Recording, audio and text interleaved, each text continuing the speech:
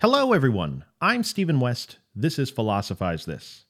Thanks to everyone who supports the show on Patreon. Patreon.com/philosophize this.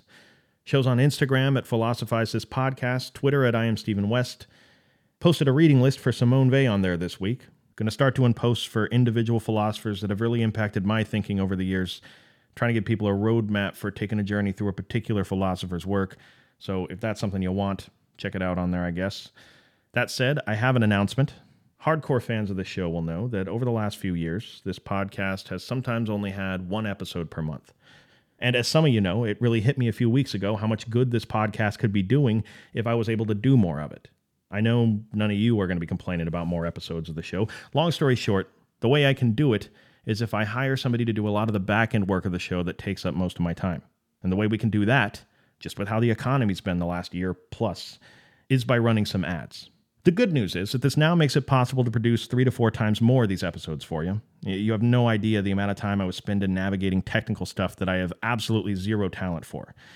Patreon subscribers at any level will always have an ad-free experience of the show. Check out your account on Patreon for a Patreon-only RSS feed. And for everybody supporting the show by supporting sponsors, I'll make sure to express my gratitude to you every episode, but thank you right now. Last thing I want to say is that I'd never talk about a sponsor on this show if I wasn't already using the thing they're selling and having it add value to my life. So if one of these sponsors is doing something that you want to try out, thanks in advance for using the promo codes of this show. It allows the podcast to keep going. You guys know how it works. It's the only thing that makes them want to advertise again. So before we get into the episode, here are the sponsors for this week. This episode is brought to you by BetterHelp. BetterHelp is an online service that helps to match people like you with the right licensed therapist. You know, I was saying to somebody on an email the other day that philosophy, part of what we like about it is that it is fundamentally destabilizing. It destabilizes rigid ways of thinking about reality. It can prevent you from thinking about stuff too narrowly and getting stuck in spots in life that you end up sitting in for years. That's part of what we love about it. And if you're a fan of philosophy, something you always got to be careful of is not using philosophy responsibly. Sometimes you got to know when you've been destabilizing your worldview a bit too much. Sometimes you got to know when to take a break. And if you love philosophy, you have to find a way to recenter yourself after shaking things up all the time. Therapy has been that for me for a very long time. Talking to somebody in a therapy setting is something you can do for yourself and your family that truly can change your life. It did for me, at least. So if you're thinking about trying therapy or starting back up after taking a break, but you're dreading going down to some stranger's office and staring at a box of tissues for an hour, BetterHelp is entirely online, designed to be convenient, flexible, suited to your schedule. Just fill out a brief questionnaire to get matched with a licensed therapist and switch therapists anytime for no additional charge. Let therapy be your map with BetterHelp. Visit betterhelp.com/fillthis today to get 10% off your first month. PHILTHIS. That's BetterHelp, HELP.com/fillthis. And now for the last sponsor of the episode today, Element. Philosophers don't agree on much, okay? In fact, they usually disagree about everything. But one thing I've never seen them disagree on is whether or not people should be hydrated. They just don't argue about it, turns out. And part of being hydrated is replenishing electrolytes after you sweat. I'm going to leave you to fill in the blank your own reasons for wanting to replenish electrolytes. For me, it's exercise at this mid-30s stage in my life. I've genuinely tried every flavor of these salts that Element sells, and it's just what I drink before my coffee every morning now. It tastes great. It's salty, not sweet, but it feels great because I know I'm getting all them sweet, sweet electrolytes. 1,000 milligrams of sodium, 200 milligrams of potassium, 60 milligrams of magnesium. Electrolytes facilitate hundreds of different functions of the human body: nerve impulses, hormonal regulation, nutrient absorption. I mean, I don't know. For the roles I play in this world, philosophy person, dad, I tend to think a lot, and I never want to be tired all the time or feeling like I'm at 80%. Element makes me feel like I'm firing on all cylinders. So it's all risk-free. Right now, Element is offering a free sample pack with any purchase. That's 8 single-serving packets free with any Element order. It is a great way to try out all 8 flavors or share Element with a salty friend. Try it totally risk-free. If you don't like it, they'll give you your money back. No questions asked. Get yours at drinklmnt.com/philo. PHILO. This deal is only available through my link. Go to drinklmnt.com/philo. Thanks to everybody who tries these out as an alternative way to support the podcast. Now, with that said, I hope you love the show today. So to start out the podcast today, I want you to try to imagine a hypothetical person living in an agrarian society in Western Europe right before the Industrial Revolution starts to take off. Imagine someone who's a peasant farmer, deeply religious, someone who has children and a family. In other words, imagine someone who has no way of knowing, in terms of the Industrial Revolution, anything that's about to happen to their world. Now, for the sake of the example, let's pretend this person and their family had access to books every now and again. And I fully realize most peasant farmers wouldn't have been able to read back then. Bear with me, it's supposed to be a ridiculous example, but let's pretend this person had access to books. And let's say this person got their hot little hands on a new book that just came out, and that the book was something like a dystopian, futuristic sci-fi novel. Instead of the book being called 1984, let's pretend this one's called 2024. And as this person's reading it, the book paints a vivid picture of a future world that's controlled by machines. Like any good sci-fi novel, everything starts out very innocently. Machines are seen as this amazing technology that's going to make the lives of people better. Scientific rationality applied to economics is going to make things possible for people that have never existed before. A montage begins in the book, telling the story over the decades. People are moving from farm work to working with these machines on the assembly lines of these factories. People are becoming consumers of the things that are being mass-produced by these machines. It's all very fun to imagine for someone living in the 1700s. Until eventually, the people in the book start feeling the cultural effects of this massive change. They start to feel the alienation. Oh, now the book goes on to talk about these philosophers that come along. Weird names on these guys, in Nietzsche, Adorno, Weber. They start talking about this new feeling of malaise that starts to overtake the people living in these societies. Fast forward to the beginning of the 2020s, and this book is telling a story about how the world is transformed into something where these machines are not just economically entrenched. They have now managed to take control of the psychology of the population. And again, this is a sci-fi novel, so grain of salt here, but in this book, the life of the average person is spent consuming media chosen for them by machine algorithms. Many of these people are addicted to this media in some capacity. Many of them suffer in their mental health because they spend their days being fed content that's optimized to get them upset and commenting on it. People doom scroll in this book. People get trapped in media echo chambers. Free speech and censorship become pressing issues in this society in the face of exactly how these machines are divvying out content. And then in the book, right towards the end, there's a new invention that comes out. It's a new version of these machines. People are calling it generative AI. And then our peasant friend has to slam the book shut and stop reading because their mom comes into the room and starts screaming at him. She says, "Are you wasting your time reading all that science fiction nonsense again? Go milk the cows. Go pickle some stuff for the winter." I don't know what a mom would say to a kid back then. Point is, imagine she tells her kid to stop worrying about this fantasy world so much and to go out there and actually get serious about life. If you just read the headlines of the major newspapers in today's world, they will tell you that we are on the verge of an artificial intelligence revolution. It's not uncommon to hear people start to compare this revolution to the Industrial Revolution in terms of its potential impact on people's lives. And what people are talking about when they say these sorts of things is not AGI like we covered last episode. This isn't about robots taking over the world. These people are simply talking about artificial intelligence as it exists right now. They say right now, this technology puts us on the verge of a new technological revolution. But a skeptical person could say back to all that, how is anybody really thinking that way? I mean, have these people writing these articles even used this technology? Look, I get it. If you're writing an article and you want to generate some excitement, fine. But what exactly is it you think this technology is going to disrupt right now? I've talked to this ChatGPT, asked it to write something. I mean, this thing is hallucinating like it's on a giant hammer and sickle float at Burning Man. This thing will write a bedtime story for a 6-year-old. It'll write a thank you letter to grandma for sending you $5 and a birthday card. What do these people think? This is going to disrupt the bedtime story industry? How is this in any way comparable to the Industrial Revolution? And I think the most optimistic people on the other side of the argument would say that you're right, it is nothing like the Industrial Revolution, because AI has the ability to change things at a far greater level than the Industrial Revolution ever did. And to start to explain why, they may start with a little historical context on the state of AI right now, a story that begins in the year 2017. See, because before 2017, artificial intelligence research was done differently than it is today.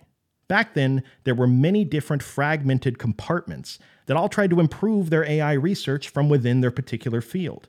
What you had was one group of brilliant people working on image recognition, another group of smart people working on conversational AI, another group maybe working on music-related AI. And if you were someone at the top levels of any one of these particular groups, you wouldn't be able to hang in discussions at the very top levels of any of these other groups. Everybody was more or less doing their own thing. But then in 2017, there was the emergence of something called a transformer. Transformer is the T in the name ChatGPT, by the way. And the use of transformers as the engine of AI, coupled with a change in strategy that massively consolidated how natural language processing tasks were approached, allowed for these formerly compartmentalized fields to unify their efforts towards the development of AI in a way that is completely unprecedented. See, if before 2017 someone in image recognition came up with a breakthrough, that was generally just an advancement in image recognition. But after 2017, in the fields using these transformers, which are almost all the ones you've heard about in the news lately, a breakthrough in one compartment of AI becomes a breakthrough in every compartment of AI. This is why, since 2017, improvement in artificial intelligence has skyrocketed. This is why the amount of money going into research this stuff has skyrocketed.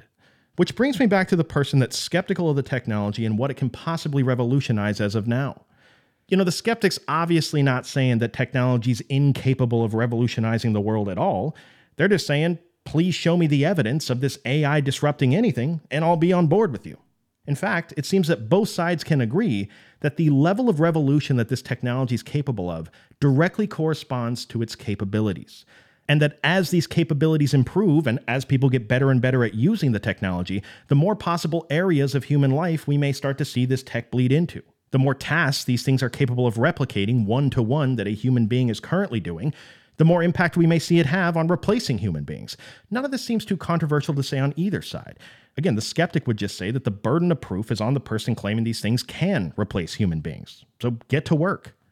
Well, the optimistic person could say back to that, look, first things first, these artificial intelligences, whatever they are, they're not just writing bedtime stories and thank you cards to grandma. Also, the application of this technology is not just creative either. You're thinking too narrowly. There are economists who say, just as the technology exists right now, that it has implications on 300 million jobs around the world. And when you take that figure and you consider the rapid level of change that's gone on since the move to transformers, the burden of proof is on me? No, the burden of proof is on you to explain why you don't think this tech is going to continue to improve and change more and more about the world. Now, most skeptics don't go that far. Most of them acknowledge that the technology is improving, but they ask, how is this any different than any other technology that's come out in the past? People have literally said this about everything. Every new exciting technology that has a little buzz around it is going to change the world. Oh my God, it's wonderful. But what always happens is eventually it becomes integrated into people's lives, it becomes a subtle part of the landscape, and then the people that were hyping it up, that can't seem to function if they're not hyping up something in life, those people just move on to the next technology and forget all about it. I mean, just in the last 5 years, it's been Web 3.0, and then it was crypto, and then it's NFTs. Can't these people just relax on this stuff for 2 seconds? But is artificial intelligence different than those things? Well, the only way we're going to find out is if we try to look at it in as unbiased a way as we possibly can, with the express intent to be able to look at it in a totally biased way after we're done with that. But just to start out, try as hard as you can right now to not bring in any connotations about what artificial intelligence is. Because you either run the risk of bringing in what AI used to be prior to 2017, the NPC in the video game running into a box for 20 minutes, or you run the risk of bringing in AI religious fantasies from people LARPing in the woods with their friends. No, let's try at first to see it as generally as we possibly can, as simply a technology. Let's examine it by considering the different affordances that it brings about. What does AI allow people to do now that they couldn't do before? And what areas of life does it prevent or make obsolete? Well, this is exactly what the thinkers Asa Raskin and Tristan Harris have been trying to do with AI for years now. And when considering this most recent advancement in the capabilities of AI, they give 3 criteria that you got to consider if you're looking at any piece of disruptive technology. They say the first thing you got to acknowledge about a tech is, 1, that whenever you create a new technology, you bring about a new class of responsibilities along with it. 2, they say if that technology that's being introduced confers power, then naturally a race will begin to try to possess that power. And 3, if there's no coordination by the people that are racing for it, that race will usually end in tragedy. They say we've already seen a version of this when it comes to our relationship to AI in an earlier form. To Asa Raskin and Tristan Harris, first contact with artificial intelligence was the way that it affected us through social media. See, AI, up until very recently, was just known as ranking artificial intelligence, meaning that it was people that produced the content. People made the articles, videos, social media posts, and then the AI would sift through that mountain of content and then rank it in some sort of way. Think of Google taking 10 million results and giving you the most relevant ones to you in 3 seconds. Think of your Facebook feed ranking and delivering the most likely piece of content that's going to keep you scrolling and clicking. This has been the type of artificial intelligence that we've all become familiar with. And this ranking form of artificial intelligence completely changed people's lives. In many ways, we're still figuring out how to deal with all the impacts that it had. Think of the dystopian future laid out in the hypothetical sci-fi novel: addiction, echo chambers, polarization, doom scrolling, censorship. Simply by ranking and distributing content that people were already making, artificial intelligence as it existed at the time was capable of messing with people's mental health, massively influencing their worldview, and undermining major pieces of the democratic system in the process. As Yuval Harari pointed out recently, in the United States, in what some may see as one of the most advanced information delivery machines in the world, simply with AI deciding which content people get to see over others, optimizing for engagement, think of all that happened. We can't agree on who won the last election. We can't agree on whether or not climate change is real, whether vaccines actually prevent illness. Again, we're not talking about what the truth is here. We're talking about the level of disagreement about basic facts that the current way of doing things has managed to make possible. The reality is, you already live in a world where you can be sitting on a bus next to someone, and they are effectively living in an entirely different universe than you are. And that is made possible simply by having this more basic form of artificial intelligence ranking human-created content. And now comes the very recent innovation in the field of AI of what's called generative AI. This is a leap forward. And there's a lot of people out there who are saying that this particular leap forward is different than the previous ones. A lot of people predicting that if we're talking about this version of AI and whatever lies beyond this, that people in the future are going to look back on this time in history and think of there being a time before generative AI and a time after it. So what is generative AI? Well, it's right there in the name, really. At its core, generative AI is about getting trained on masses of data, learning a probability distribution, and then generating new content that's similar to the content that it was trained on. If it's ChatGPT, it'll produce similar text. If it's Stable Diffusion or Midjourney, it'll produce similar images. But it's important to note that it really isn't limited to just artistic stuff. With an API, this thing can generate a shopping list for you. It can generate a list of the most relevant pieces of information from 100 different emails. The limits of the possibilities are truly unknown. And the big thing to take away from this is that the whole point of this leap forward in the technology is that AI can generate things now, not just rank them like in a search engine. So then you got to ask at that point, if someone can generate things for next to zero cost and way faster and more efficiently than a person could ever hope to do, the question becomes not if there's anything this can be a one-to-one replacement for that takes 100% of a human brain to accomplish. In other words, this thing doesn't need to be able to write the new works of Shakespeare. In order to be disruptive to the world as it is, this thing only needs to be able to do repetitive, data-intensive things that it takes 10% of a person's brain to do. But this thing does them at zero cost with no wait time.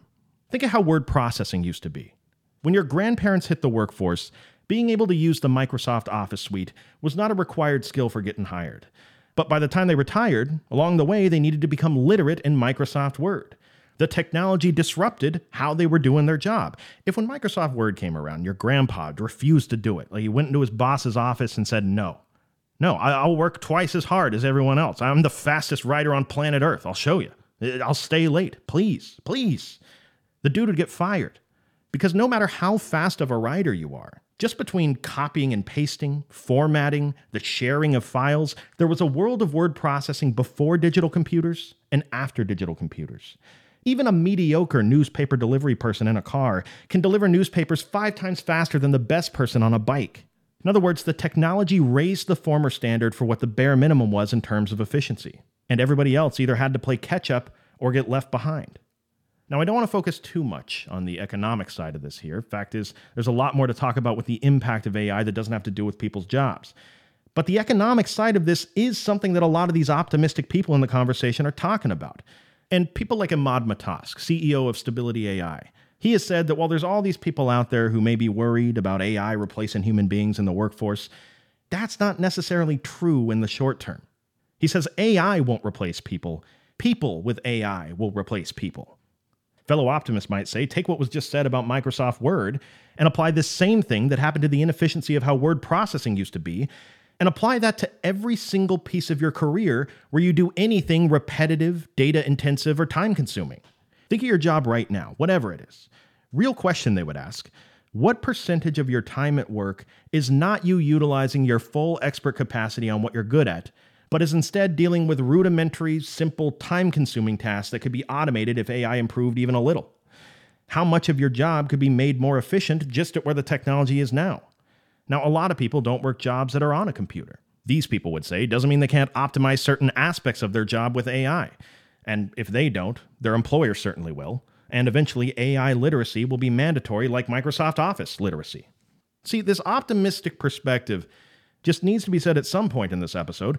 There are voices in this conversation that's going on about generative AI that say, in a very motivational sort of way, that we are living in amazing, amazing times, man. Like, you have the opportunity to learn about this technology early on and then be at a huge advantage over other people around you as you watch this stuff restructure what life is for a human being.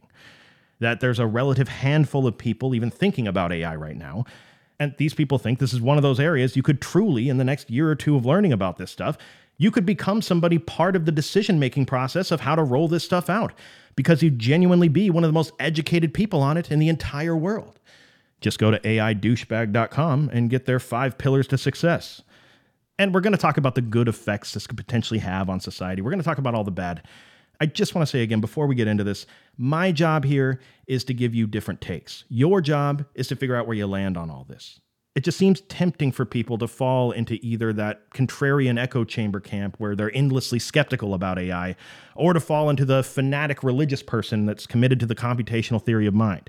Just make sure, as we talk about the good and the bad here, that you try to decide what you think may be based in reality, and when these people talking about it, go off and start LARPing. Because there's definitely some LARPing going on. And I want to let them LARP. Okay, it's fun. But I don't want to waste your time with too much of that. So here's some applications for the good it can do in the world that seem relatively reasonable. Really, all you got to do if you want to find one is picture any area of society where one person's expertise isn't scalable to thousands of people, where then there's bottlenecks that are created in terms of access to those services. Generative AI, people say, can massively help with these sorts of things. So the obvious low-hanging fruit here is going to be healthcare and education. The average doctor visit takes people 2 hours of time between scheduling, waiting in line, transportation. And that is only because people are navigating a system where there's a small number of qualified doctors who need to be able to help everybody. But most of the sessions where these doctors are seeing people, doctors not using 100% of their creative expertise. Depending on the type of doctor, they're looking at a pimple and telling people it's a pimple, not skin cancer. They're doing routine follow-ups. There are equivalents in the world of medicine of busy work. But imagine a world, these people say, where you could feed an AI your entire medical history on your phone, everything that goes into a chart. And then imagine, in between episodes of your favorite TV show, you could be sitting on your couch, send it a picture of your pimple, which the AI would then compare to billions of other pimples it has in its pimple database, and it could diagnose that you have a pimple without taking up a spot in the hospital, without any feelings of embarrassment that often stop people from seeking out information. Imagine the countless potential applications in healthcare when it comes to diagnostics, or sifting through mountains of data. And imagine the service being provided basically for free to people. This is something that an optimist in this conversation might say. Think also of how education could change. Think of just the applications in the area of tutoring when it comes to lower income kids that don't have access to great teachers or test prep. This AI, this thing doesn't have to be teaching the highest levels of quantum mechanics. It's just teaching basic academics.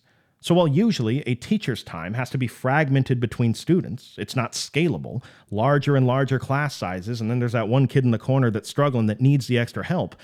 Imagine one of these algorithms learning everything about that kid and then generating, in the generative AI sense, generating lessons for that kid specifically tailored to them. Knowing how they learn, knowing their biases, the way they get distracted, knowing what things are easy for them, what things are more difficult. Again, an optimist would say, imagine that being available to everybody at next to zero cost. What might the world start to look like? Lots of people talking right now about how this could be applied to weather predictions, floods, earthquakes, hurricanes.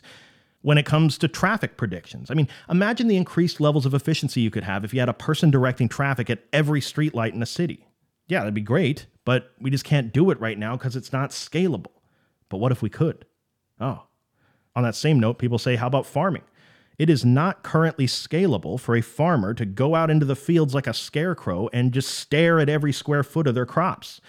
But imagine how this might change the world of irrigation and waste. Imagine how it maybe changes the entire way that we talk about the environment and what's acceptable in terms of how those resources are used. Lots of people talking about how much more efficient this makes drug discovery. Just a few months ago with this technology, thousands of years of what it took people in a lab doing protein folding prediction took artificial intelligence only a couple weeks. That actually happened. I'll save you some time here. Virtually any area of society where there's one of these bottlenecks when it comes to the scalability of someone's time, where the thing they're doing doesn't take all their expertise, these people would say generative AI is not far away from automating it. And this extends to your personal life as well. As Yuval Harari asks, why would anyone sit around for an hour and read the newspaper drinking their coffee when they can just ask an oracle what the relevant stuff is that's going on in the world? Think of how this improves the life of someone who's lonely, someone who just wants someone to have a conversation with. Think of how this helps senior citizens. Think of how this changes intimacy. The point is, there's an optimistic way to be looking at all this, that this technology could fundamentally change the entire world. It could make the human race so much more efficient and intelligence so scalable for the average person that it creates an economic abundance where nobody has to go without anything anymore. And in that world, these optimistic people say, what it is to be a human being would fundamentally change as well. It would go from having a mindset that's constantly focused on how do I acquire the means of survival today to provide for my family, to more like, what do I want to do with my life? Which no doubt would create new problems for people. The utopian LARPing starts to get pretty real right around here. All this stuff certainly needs to be said, okay, but it should also be said that basically every one of these things we just talked about, that the technology could be used for to produce something good, in some other sector, some other application, the same capabilities could be used equally effectively in a predatory way. And then imagine the impacts of that being in the hands of virtually everyone for free. For example, the personalized education we just talked about. How wouldn't it be great if the AI could know everything about you and personalize lessons just for you? Wow. Well, the flip side of that is, imagine an AI could know everything about you and then uses all that information to sell you stuff. I mean, if you think it's weird now, when an algorithm knows what to recommend for you to buy, imagine a world where these things know every interest that you have, every bias that you have, every fear that you have. And not just when it comes to sales. Imagine something that's optimized to personally take advantage of your psychology in any way that it can, and something that can generate content that then reinforces that story that it's telling you. Asa Raskin and Tristan Harris talk about a lot of things that could go wrong if we're not careful with this generative AI. But one of the scariest things they talk about is that when you consider the capabilities of this technology, when you consider fake news stories, when you consider deep fake videos, when you consider bots that are able to take over comment sections and potentially influence elections, the big fear is that people will go from where they are now, where they have a hard time being able to trust sources, to not being able to trust sources at all. In fact, it all gets pretty philosophical fast in a world like that, because how does anybody know whether they can trust anything about the state of the world they're receiving through content? How can anybody know whether they're ever talking to a real person? Hate to bring up old people in this episode again, but look, everybody knows what it's like to have a relative or someone you know show you a video of something crazy they saw on their phone the other day. And to anyone with basic critical thinking skills that's been around the internet for their whole life, to you, it's obvious what they're looking at is CGI. To you, this is CGI on a level of Star Wars Phantom Menace 2001. But to them, they can't tell the difference. They think we're living in a world where they just interviewed an alien on the news last week. What I'm saying is, we can all see how helpless you would be if you truly couldn't tell the difference between reality and a synthesized video. And it doesn't take much to imagine a world where this technology improves enough that you can't tell the difference either. And short of giving up, short of just accepting you can't know anything about the world that isn't immediately in front of you, short of us creating counter-technology of some sort, what could you do in a world where AI can generate content that manipulates your attention and then creates a false reality that imprisons you? It's already doing it to a lot of people just using algorithms and their political bias. It just reminds you of Guy Debord and the Society of the Spectacle, and how he said all the way back in the 1960s that reality is no longer something that people are participating in. For thousands of years, what was relevant to you as a person was what was going on right around you that you could see.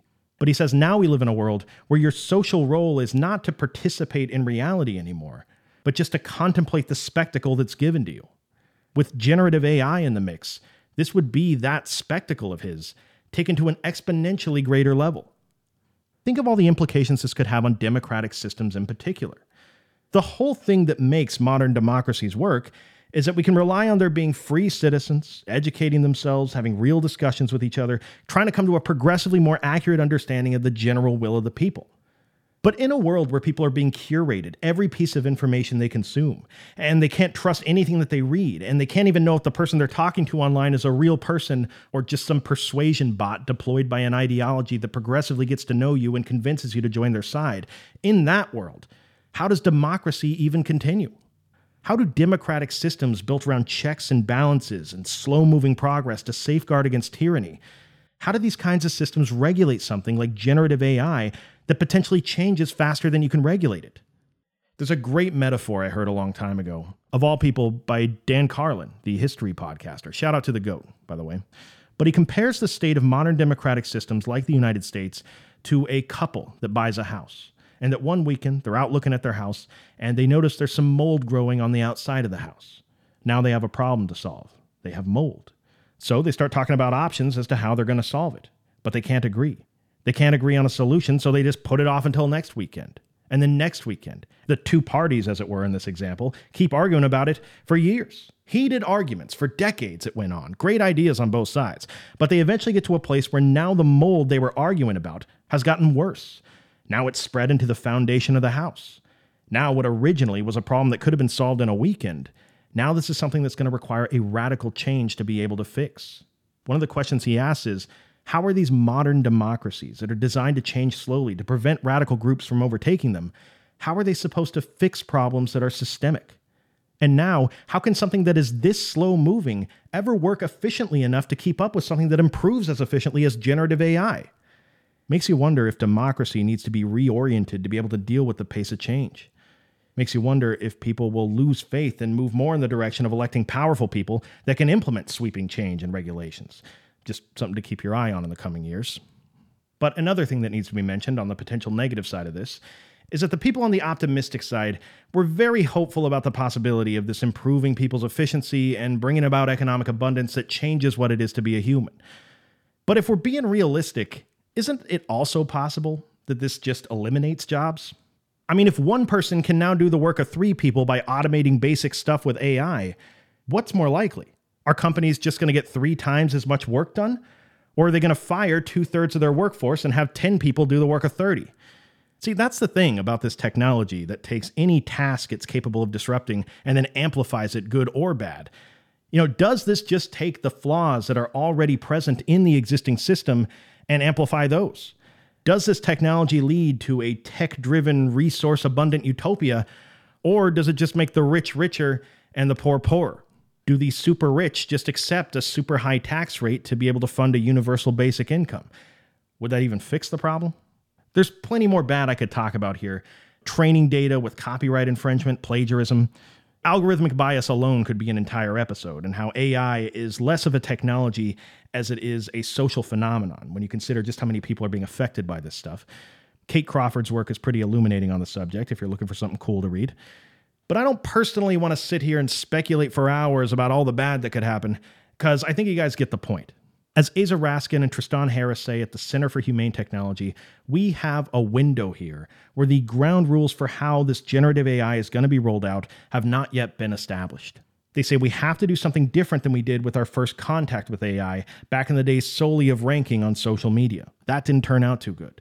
And consider the fact that as we're trying to figure out how to handle all this, there are a handful of CEOs in the tech industry that are essentially deciding the fate for all of humanity.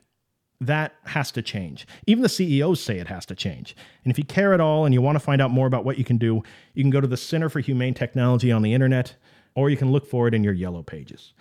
But to return back to our agrarian friend at the beginning of the episode, reading a sci-fi novel about the coming industrial revolution and the age of machines, As we said at the beginning, there is no way someone could have known back then how alien life was going to look like for someone living just 2 generations from them in the future. And it's important to document the benefits and the challenges people faced living in the world after the Industrial Revolution that changed what it meant to be a human being in the Western world. And if we're on the verge of a revolution, similar to that of the Third Industrial Revolution, the World Economic Forum says that all this AI business is just part of what they're calling the Fourth Industrial Revolution. If we're on the verge of that, then as someone who's living through it, who's a fan of philosophy and thinks about large-scale historical trends in thinking, you find yourself in a pretty unique position here. You have the ability to prepare yourself for something like this. Most people aren't even thinking about this stuff. Most people don't have the luxury to. Most people are just doing their best, working hard, trying to earn a paycheck and spend some time with their family. When a new AI feature shows up on an app on their phone, they just use it. They're not thinking, what does it mean for the future of life on planet Earth when I use this app? No, that's just you. Okay, all of us listening to this, and this guy saying it, we are all truly, truly insufferable. Okay, together we're insufferable. But it comes with some benefits to be insufferable sometimes if you think about it. You know, as someone that's into philosophy like this, you are in a unique place where you can see the fall of Alexander the Great's empire before it actually happens. You know, a lot of people have been talking about Stoicism lately. Well, Stoicism was a school of philosophy that emerged after the death of Alexander the Great. He dies, his empire is broken up into 4 giant pieces. Those pieces get even more complicated, and the life of somebody in the Mediterranean Sea region at the time becomes one of nearly constant change. So what emerges are schools of thought that try to deal with that constant change. For Stoicism in particular, with your inability to control anything other than your response to things. Point is, how do you deal with a world that is changing so fast you can never find your footing in it? How do you ever feel a strong sense of who you are? If generative AI continues to improve and then continues to disrupt and replace the skills of human beings, think about it. People are going to be living in a world where they live long enough to witness their own obsolescence. Skills that people spent tens of thousands of hours developing, mastering, things that make up a large part of their identity and how they fit into the world. People will live long enough to see an AI able to do it in under 3 seconds. I mean, you want to talk about a malaise that affected people after the Industrial Revolution. You want to talk about philosophers like Nietzsche having the philosophical context to see it coming. Just imagine the malaise for people in this new world that may be created. And you are the philosopher that decides to be insufferable and educate yourself about this stuff.